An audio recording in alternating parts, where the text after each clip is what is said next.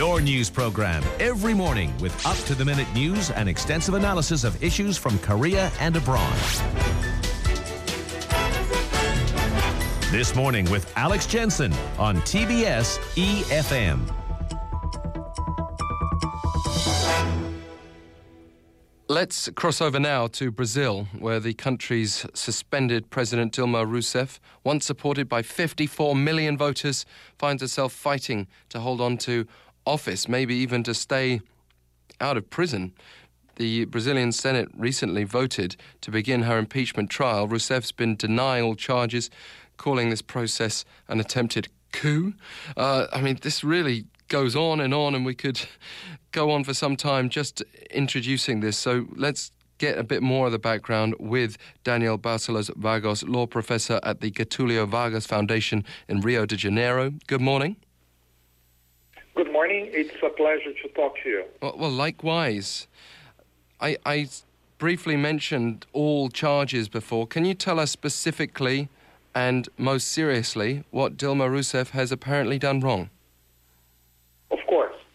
So President Rousseff is accused of using state-run banks and funds to pay upfront some regular expenses such as benefits payments. The Brazilian Accounting Court, which is our budget watchdog, has actually said that these upfront payments amounted to a kind of loan that to the federal government, which is given by the state-owned banks. And according to the Brazilian laws, this type of loan is actually considered to be illegal. So the question is whether that action was done by President Rousseff in order to disguise the true state of the Brazilian economy, and by doing that also to somehow help her win the election that was held in the country very recently. Yes, I mentioned before that she may be lucky in the end to stay out of prison. Is that actually a risk for her, though, that she could end up behind bars? So the Brazilian situation is very uncertain at the moment. It is very hard to say whether there is a risk that President Rousseff might end up in jail. What is actually being discussed and decided now is whether she will be finally impeached. So she's now out of power, and we have a new interim president. But the criminal process which is taking place, the responsibility process which is actually taking place in the Brazilian Congress is in its early stage now. It should take about 3 or 4 months to get to an end. If in the end of this process, the Brazilian Congress decides to impeach the president, then the new president, President Temer, will take the post permanently. But that's not yet a criminal case, which is this on whether Dilma has actually committed a crime and therefore should go to jail. Yeah. That is not exactly what is under discussion in the country right now. The question is whether she should be impeached or not. Well, here's a quote from Noam Chomsky, who's weighed in on this, the famous thinker who, like you, has appeared on this show and was certainly provocative then and continues to be provocative today. This is what he had to say. We have the one leading politician who hasn't stolen to enrich herself, who's being impeached by a gang of thieves who have done so. That does count as a kind of soft coup. What would you say to that? So it is at least surprising and questionable to see a political leader which has not herself been accused of any act of corruption, being actually under the scrutiny of a group of representatives which are responding for a couple of accusations in court. So at least one should say that that's very weird.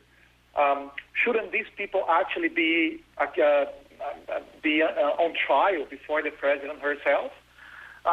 Then the question is whether that could be considered to be a coup. So, of course, Brazil does not have the military on the streets now trying to take power. But what we see now is a part of the Brazilian elite which has a significant influence in Congress, taking advantage of a very harsh economic situation in the country to create a kind of momentum to impeach the president. And that's going on. We can extend some of the conspiracy here a little bit further because, I mean, Russia Today as a source, especially given this following or subsequent accusation has to be taken into consideration, but Russia Today claims that there is a strong United States hand in this coup. Is there any evidence in your mind to suggest that outside players are involved here? So I didn't understand the last part of your question. Would you mind to repeat, please? Yeah, of course. Is there any suggestion that outside countries have had a strong hand in the impeachment process here? Or in this coup? No, nobody has actually said that so far. I think, well, at least what seems to be going on in the country is like internal politics, which might be already harsh enough, already complicated enough. But I think it is, at least at this point, considering what we already know, I don't think there are significant evidence that foreign countries might be playing a role in what's going on in Brazil today. Of course, the ideology of the former government of President Rousseff and President Lula is not exactly the kind of ideology that many countries in the West would support or enjoy. But I don't think we could very well move from that to say that some of these countries are actually trying to influence the process in one or in another direction. During the last years, Brazil has somehow become a quite independent country in running its affairs and taking its own decisions. So I think there are many reasons to question what's going on in the country now, but I don't think one of them might have to do with what the foreign countries might be doing at this point, vis-a-vis the Brazilian political scenario. Yeah, well, I'm sure the situation is ripe for conspiracy theories and for intrigue and the idea of knives being out in secretive places. But how, realistically speaking, vulnerable is Brazil right now to this political vacuum that's opening up? Because Dilma Rousseff's vice president, who's taken over as interim president, is himself implicated in a massive scandal.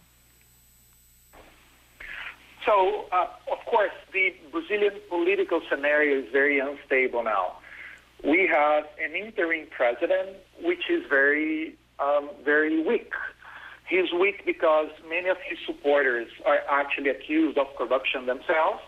He's weak because there is a legal case still pending on whether the election that actually led to the Dilma Temer presidency was a legal one, or whether that election should be declared void. And also because there are many social movements protesting on the streets and that don't support the new president at all.